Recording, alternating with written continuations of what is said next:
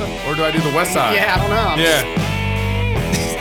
You'll figure it out. Yeah. Try something new. This is your last time. You won't be here again after today. Am I being let go? I was wondering what that pink slip was. Good evening, y'all. Welcome to Cross Politic on this Friday night and on the Fight Laugh Feast Network. Campus preacher Keith in the house. It's his last day. It's his last day. Yeah, And, Pastor Toby comes back. the water boy. Pastor Toby called. He wants his job back. He didn't actually. He doesn't want to be here with us. Let's stop and take a moment to talk about the Fight Laugh Feast Club membership. By joining the Fight Laugh Feast Army, and that is our army, we got thousands now. Yeah, we do. It's not hard three to of you believe. like Daniel Spratt and Paul Terrell and the original The three, the OGs. OG three. All right. Not only will you be aiding in our fight to take down secular and legacy media, and at this point, it's going to be Fox News and Daily Wires coming up on our target here. Man, they're falling apart already. I'm still going after the young turd. Jordan Peterson just interviewed Dave Rubin on gay parenting. There's no such thing as that. On what?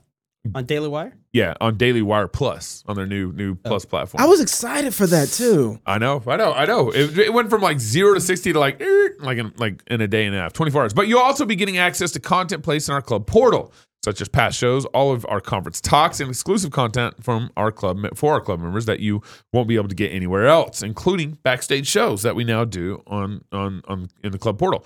Lastly, you also get discounts for our conferences. Yes, our conference that you probably already signed up for, and if you haven't, you can become a club member. You can get $100 off the conference. Today's which last is day in with a October. discount. Keith, you're out of your lane, man. Right. So This if is why you you're got not going to 10 be here. bucks, This is why you're leaving right there. case in point, you know that pink slip? Yeah. Yeah. So if you got $10, $25, $50 a month, kick it over our way. You can sign up now at Fight Laugh Feast or FLFnetwork.com. Just click on the shop. You're good to go. I'm ready for the conference. I was just getting excited about that. I'm ready for the conference. So I it's a absolutely good reason am. to become a club member. What are you doing? You just Did I scroll go right past? past my. There we go. What All right, there you doing go. here? It was weird. You did it again. Yours not very organized. What are you doing? I'm there. I'm right there. Okay, thank you. Gabe, high five. Here. Now, what I'm gonna do. Make no mistake about it. The enemies of Christ are actually being put underneath his feet because all he does is win, baby. All he does is, no matter what, got money on my mind, I can never get enough. And every time I step up in the building, everybody hands go up. glory. All he does is win. Death, you better look out, baby. You on borrowed time, bro. Just ask Satan. He knows. He's been watching the seed of the woman stomp all over the head of the serpent for centuries. His own head. Like a bunch of Bebe's kids. Y'all remember Bebe's kids? That elephant? Yeah, we don't die. We multiply. Was that the elephant? No, Bebe's kids, the bad little kid. Okay, I'll tell you about it after this show. And ultimately, he felt that crushing blow at the resurrection of Jesus. Now, in case you've missed it, Satan actually had a press conference post taking a massive L over Roe v. Wade. He spoke a little bit about the impact of this particular loss recently. Take a listen. The Congress sends to the President now our nation's first major gun safety legislation in 3 decades. Y'all. That's the wrong clip. That's the one in Screw Tape Letters. That's the wrong devil. I'm talking about the other devil. As you all know, the team and I suffered a big defeat this week with the overturn of Roe v. Wade. We went out there, we gave it our all. With fantastic offensive game, but ultimately the good guys and Justice Roberts came in clutch. Played a better game. So let's take some questions. You there with the teeth. Satan, it seemed like you had it in the bag with Roe on lockdown for 50 years. What went wrong out there? Yeah. Thank you for the question. We got to look on the bright side here. We put up some incredible numbers. Over 60 million PBAs, that's preborn babies aborted for the layperson. It's an absolute world record. I can't take all the credit, though. This is a team sport. And you got an incredible team. Got Planned Parenthood, Moloch, Nancy Pelosi. They all made this possible. It didn't go the way that we wanted this time.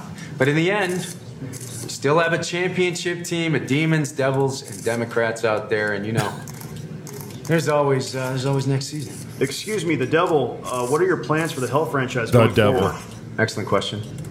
Obviously, this is a rebuilding year for us. We're gonna build back better. Oh. And we have some great up-and-coming prospects. We got Kamala Harris. You've heard her demonic cackle. Of course, it's one of the best in the game. It scares even me sometimes. You know. Of course, we got all the progressive Christians out there. We got the guy from Green Day. We got Pink now, and of course the Republicans with the weak defensive game. So thanks, Mitt. You know, they let us remain dominant, killing babies for over 50 years. And let's not forget, we still have California and New York in the bag, putting up incredible numbers in the child sacrifice department. Anything else you can tease for the fans out there? Well, let's see. Well, while our abortion game will be down for a while, we've got some great stuff lined up. So we're going to be rolling out another Amy Schumer comedy special. Okay.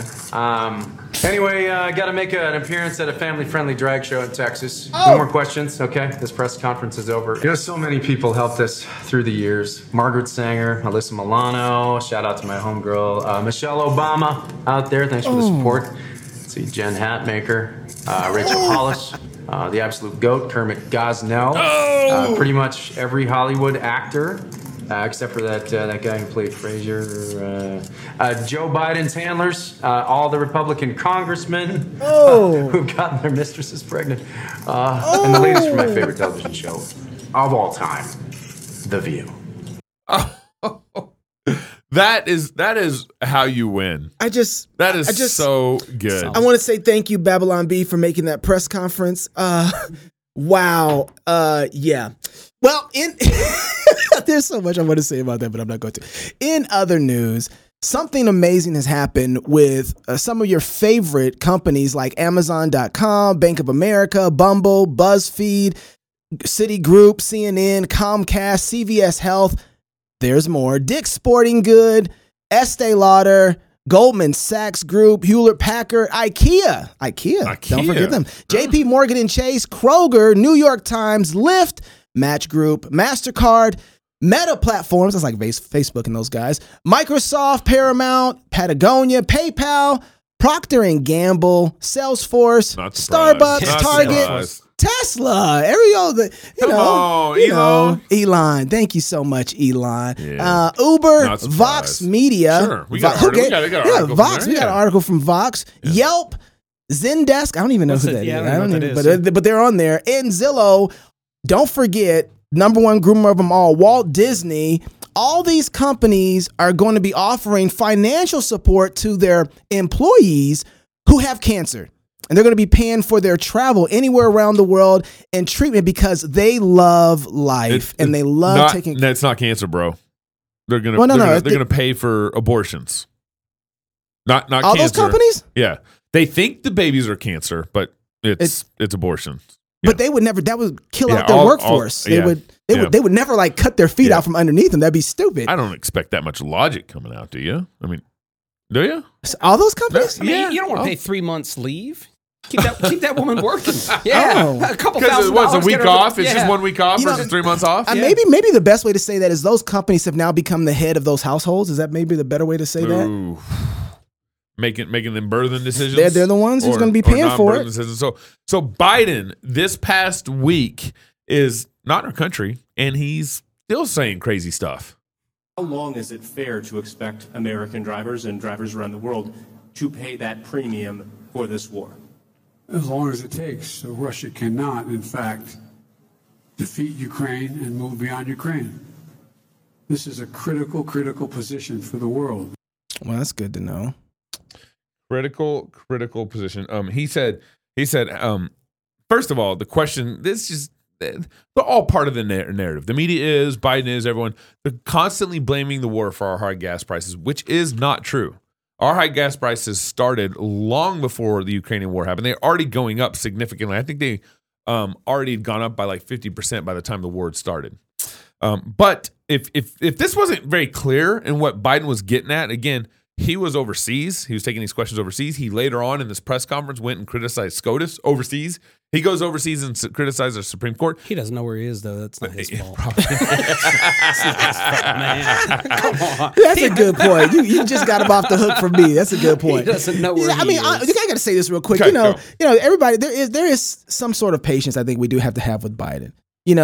Because he's seen that there's something going on. No, I mean, it's legit. Like, you can't do that to your dad. Like, if you're a Biden child, you're like, you got to pull dad back. Yeah, well, I mean, think about it. If you go to your 84-year-old grandpa, or uncle, he's like 75 or something. Oh, no, really? Yeah, he's like 74, 75. Yeah. Either way. But even so, like, he's doing a lot for that age. He's the president. I mean, he's did running. you see him fall off the bike? Yeah. I mean, Did you see some of his friends bought him a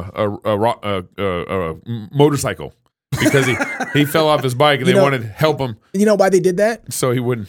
They did that because they can't invoke the 20th. Harris could be president. That's right. They can't invoke the 25th Amendment. So they're like, you know what? Let's buy him a motorcycle. This is how you go fast, 79 Joe. years old. He's 79. His 79 years old. All right. So his communications, one of his communications representatives later clarified what he was actually trying to get at. Watch this. Sustainable. What do you say to those families who say, listen, we can't afford to pay $4.85 a gallon for months, if not years. This is just not sustainable. Well, what you heard from the president today was a clear articulation of the stakes. This is about the future of the liberal world order, and we have to stand firm. Wow. So the stakes of the future liberal world order, we have been saying this again and again these last 2 weeks, that the whole point of Biden, what he's trying to do in this economy is he's trying to revolutionize the economy for us. Yeah. And he's constantly saying that he's saying it out loud. They aren't even hiding it. He wants to use gas prices to get everybody off gas vehicles. He wants to use gas prices to get everybody on electric cars. He wants to use gas prices. It's a climate economy that he's trying to convert everything into. I wonder when it's going to come out that they've been for a long time propping Biden up and somebody else has been doing the. I'm wondering when that's going to come out. There's no way he's making decisions. Right. No, no, they don't even want him making decisions. He can't stay up on his bike. And that's why a lot of the aides have already left. And they're like, oh, let's just figure. So I'm wondering when it's all going to come out. But, this isn't new. I remember growing up and hearing about NWO, New World Order. Like that's not a thing. This is a liberal world order. But he's just calling it what it is. But it is. And to be fair, I think what they're trying to say is they're trying to say we want the rest of the world to maintain a sort of liberal form of democracy like we currently experience. Yeah. That's what they're trying to say. They're kind of having a Freudian slip of the tongue where they're actually telling what they're really going to do. Yeah. Is they're trying to have a one world order. I don't think they're going to slip in the tongue anymore. I think they're now in a position where they can say out loud what they've been thinking for decades. Because but I think everybody wants something like this though. Because even the question to Biden was saying, how long do Americans have to worry about this? But he's actually saying, because he's asking in the context of the war with Ukraine and Russia. And so he's actually okay, when are you guys going to come in here basically and fix all of this and make it go away so that we can live the comfortable lives that we want? As in to say, like, you guys aren't self-sufficient in how you operate and how you live and how you work. So since you're not, well, when are you guys going to fix the thing with Russia and Ukraine so we can get everything back to normal how it was in the rest of the world before then? So everybody's assuming in one way or another that there is some sort of implications for how these other countries are operating and how we live, right? Sure, yeah. So the problem that I have, though, is that we actually serve Jesus, who is King of the world, King of the universe. We should have some sort of implications or thoughts about what it looks like for his reign to be. Yeah. They're thinking about this very well. They're thinking about, okay, how does our politics, whether we give money to countries, the way we bind together with NATO, they're thinking, the world is thinking about this. The politicians are thinking about this. The problem is that they're not thinking about it with us. And we need to make sure that we're thinking about it with them so that we can say, hold on, Jesus Christ has something to say about all of this. Yep. Everything that you guys are doing, because he's King of the world. And we're going to hear a little bit more about that from your last day here, Keith Darrell. You better drop it like Friday. Go out with a bang. It's Friday. Yeah, more Cross Politic coming up next. Home. It's where you build your legacy, where traditions are started, seeds are planted, meals are shared, and stories are told. We are Chris and Natalie Carpenter, owners of Story Real Estate, and our team of top agents helps people find homes in Moscow, Idaho, and around the country. Have you thought about a move? Contact us to get connected with a top agent who shares your values and puts your family first. or reach out to us about our Moscow relocation guide. Wherever you're looking to go, we can help you find home. Call us at Story Real Estate or visit us at storyrealestate.com and start building your legacy. Armored Republic exists to honor Christ the King by providing tools of liberty to free men. New York State just banned body armor. Armored Republic is suing the state of New York in federal court to resist their arrogant war against your God-given rights. Mass shootings are tragic acts of evil that are best resisted by armed citizens and brave watchmen ready to fight back. The main violent threat to human life is not individual criminals, it is tyranny. This is Armored Republic.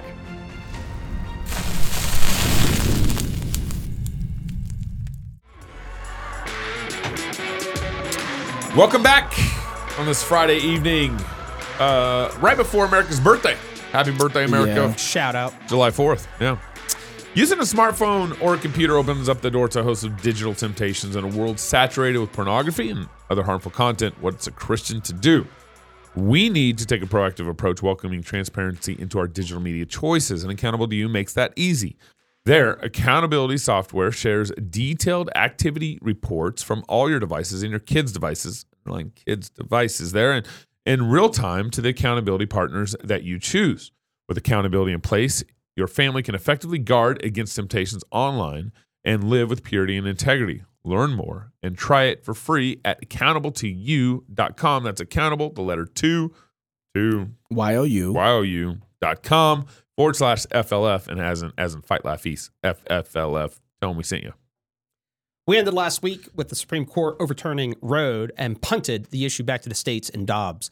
We went into the weekend and off to church celebrating and thanking Jesus for a small victory in what is not a racial, class, gender, or merely a culture war, but the grand narrative of the conflict between the seed of the serpent and the seed of the woman, which started when men, male and female, failed to give thanks to their creator and grasp for equality with God in the garden.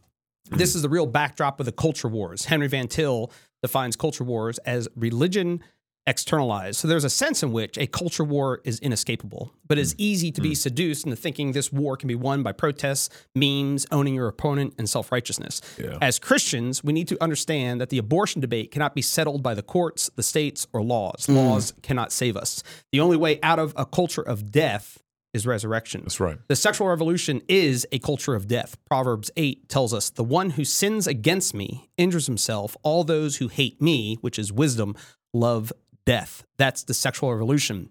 What is the sexual revolution? Dr. Jennifer Morse gives 3 main ideas to the sexual revolution. 1, it separates sex from childbearing. That's contraceptive ideology. Number 2, it separates both sex and childbearing from marriage, the divorce ideology. And number 3, eliminates all distinctions between men and women, except those that individuals explicitly embrace, the gender ideology. These ideas have thoroughly saturated not only our culture, but the church as well, because at root, men and women are not worshiping the living God, but worshiping the world, the flesh, and the devil. This is why some, after rejoicing over the weekend, we came into the week to discover the likes of Joe Scarborough and Al Sharpton attacking this small victory of life as not our church and attacking it as Christian nationalism. As the conflict heats up, we will have an increasing attack on us allegedly from the scriptures and professing members of the church. The attack won't immediately be about Jesus, but it will be under the guise of homophobia, racism, sexism, and now Christian nationalism, especially white Christian nationalism. It's funny though, but although Joe Scarborough really did say, this is not about Jesus. This has nothing to do with Jesus. And they're always going to frame it that way. We talked about earlier in the week, it was an attack on the early church, incest, atheism, and I forget what the other one, cannibalism for the Lord's Supper. So it's not going to be about Jesus, because then it's explicitly because we're Christians. It's always got to be a back door. And so what's reasonable as we look at these sorts of things is, what is the way forward? The remedy, I believe, is in some ways pretty simple. We saw this as we commemorated the life of Jim Wilson. Jim Wilson was an evangelist, and he stuck with some of the rather simple things: confess your sins, read the Bible, and share the gospel. As they more and more twist scripture to get it to fit the sexual revolution, we must retain the simple position that Isaiah discovered. This is the one with whom I dwell. He who is poor and contrite and trembles at my word. Christian, do you tremble at his word, or is it something that you wield merely to critique those around you? As we go into this weekend and go into church on Sunday, humble yourself before the Lord and his word, and he will lift you up. He promises. He opposes the proud, but he gives grace to the humble. As that becomes your disposition before God, you will become emboldened before men, and yet humble as well, because you will recognize the need for the gospel. And the Lord has brought you out of a culture of death. Keith just got through 2,000 words in like 3 minutes. And he was going slow. I was trying to pace myself too. I was once preaching, and I had like an 8-page document. I was being critiqued and blah blah blah. And I got done, and the guy was like, "You just went through every word in here. It should have taken about 50 minutes. You did it in like 26." So I'm a fast talker. Keith, this is your first time spending the week with us. You come in. Do you think about a lot of the politics stuff as much? I don't. I've run everything through campus preaching. I'll think through politics in a simple, it's a bridge to gather a crowd to start a discussion. So like Roe, I'm reading up on Roe now for the fall, largely just because and if I preach on it, do people gather and get that discussion rolling on it? And then from there, it's all going back to kind of the things I've talked about here. It goes back to creation, gospel, worship, calling people to repentance. And so when you're sitting there, what is Roe about for me? It's about the gospel. You have the seed of the serpent, and all through the Bible, as we've talked about throughout this week, is what was Pharaoh doing? He was crushing the children. What was Herod doing? He was crushing the children. What does the serpent want to do? He wants to crush the children. So when I'm out there preaching, that's my gospel to those who are involved in possibly crushing their children's head and calling them to life, to turn from death. Of course, you're going to kill your child. You've overturned what it means to be a woman. You've overturned that.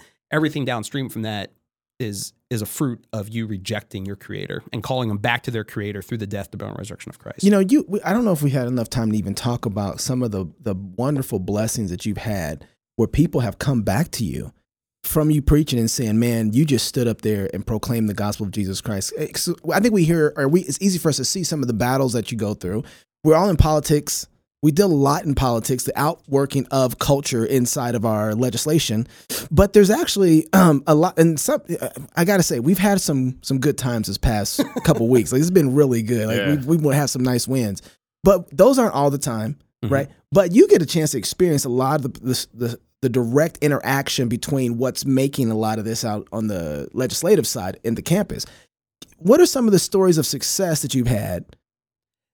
What's interesting to me and kind of the Lord's kindness. So obviously once COVID came, things like I'm a campus preacher, and if campuses are shut down, and then from there the streets are shut down and people are masked, you know what I mean? I was basically unemployed, you know what I mean? Well, also it's like, he's trying to give me COVID. That'd be the thing. They would, you don't have a mask on. So, and that's the thing. They want to critique. They'll find anything they can to critique you, because if they can critique you, they'll act like that's a kind of a default against Jesus. We can ignore everything you're saying and we can reject Jesus.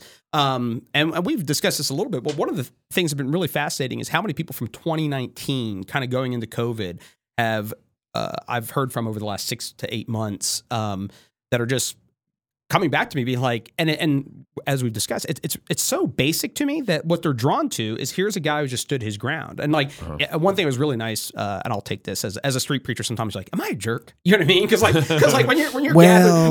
when you're preaching and you have maybe 100 people, pretty intense. Yeah, it can be pretty intense. And sometimes you're throwing high heat. You know what I mean? You're just kind of throwing at their head a little bit.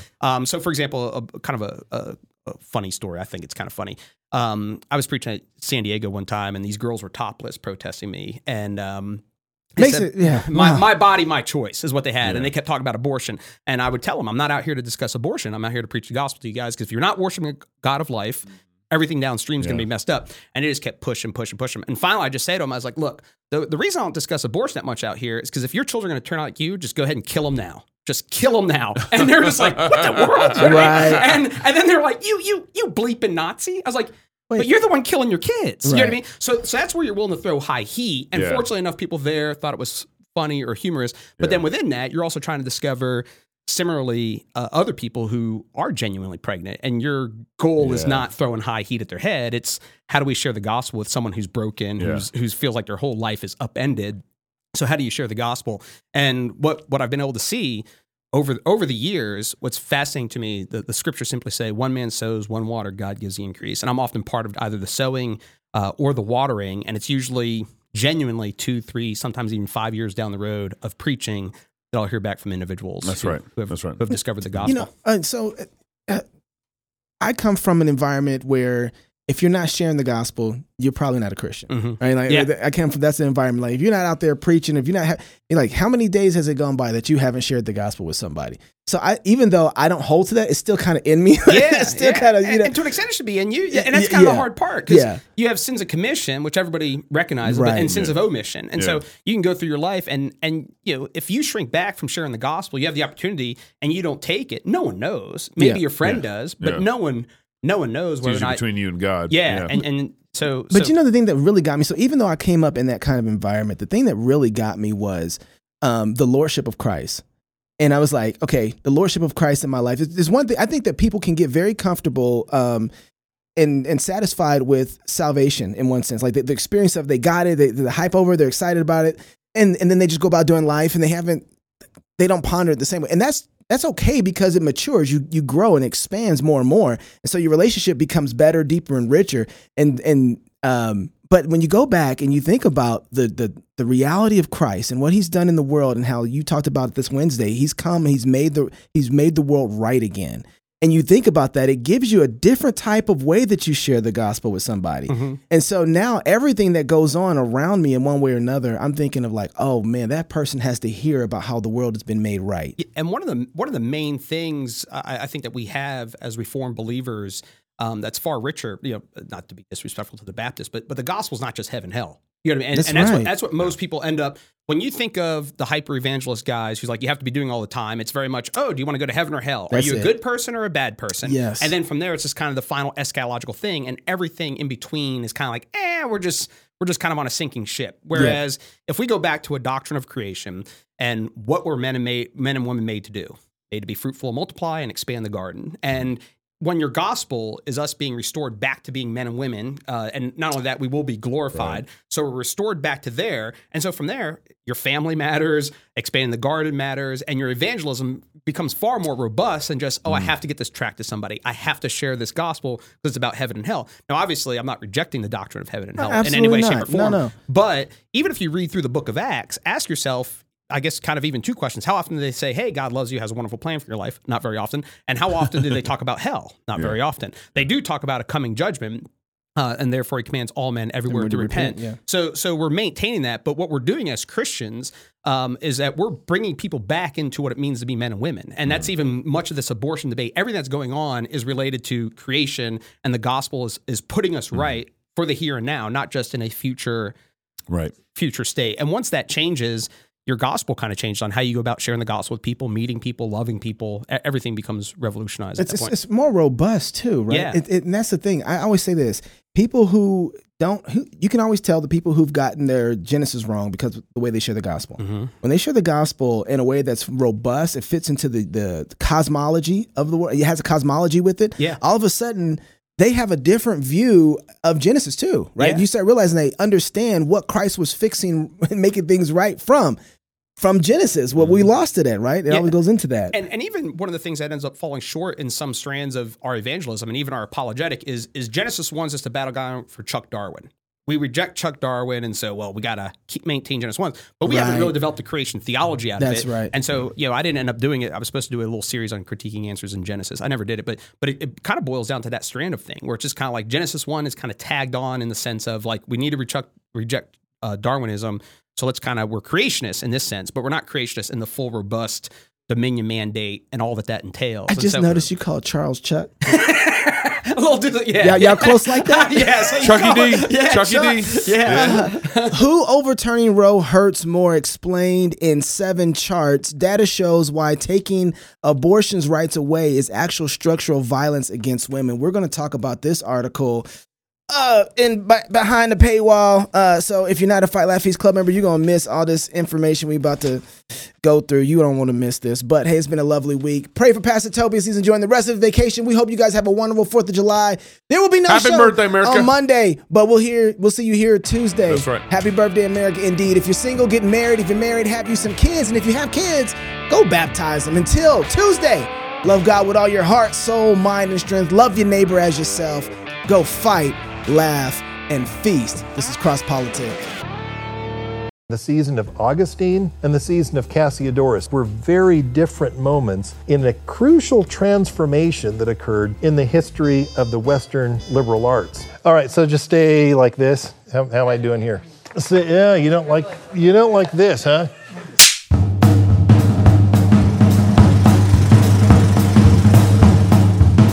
What does a Christian education look like when non-Christians are the ones who control the institutions of learning? This is a question that confronted Bishop Augustine of Hippo in North Africa in the 5th century AD. Augustine lived at the twilight of the Roman Empire. He himself had been trained with the best learning that Rome at that time had to offer. He himself actually came through the ranks and taught rhetoric in some of the best schools. And it was then, after he had come of age, that he converted to Christianity, but he wanted to continue the project of education, but this time for Christians. And so he had to confront the question, what does a Christian education look like when the unbelievers control the field? When they control the institutions, when the whole apparatus and curriculum of learning emerged from a pagan environment. And so Augustine wondered, what is it that Christians should jettison? What is it that Christians can embrace? What is it that Christians can adopt but in modified form? These were the questions that Augustine confronted when he sought to educate Christians in an environment when unbelievers dominated the field. A century later, we see a man in the south of Italy named Cassiodorus, who faced a very different educational landscape. He had to ask, what did a Christian education look like in an environment where unbelievers had abandoned the project of education altogether? The infrastructure of learning had entirely eroded. If education was to proceed at all, it had to proceed on the foundation of Christianity. The Christians had to be the ones preserving education. What does a Christian education look like when Christians are the ones forming the institutions, when Christians are the ones organizing the curriculum? Well, these two seasons in the history of education, the season of Augustine and the season of Cassiodorus, just 100 years apart, were very different moments in a crucial transformation that occurred in the history of the Western liberal arts. We're going to be studying this story. We're going to be going back to the sources. We're going to go back to Augustine. We're going to go back to Cassiodorus. We're going to ask ourselves which of their predicaments most resembles our own. Which can we learn from Augustine's period? What can we learn from Cassiodorus's period? As we confront these questions, we're going to engage these sources, and we invite you to join us here at New St. Andrews College.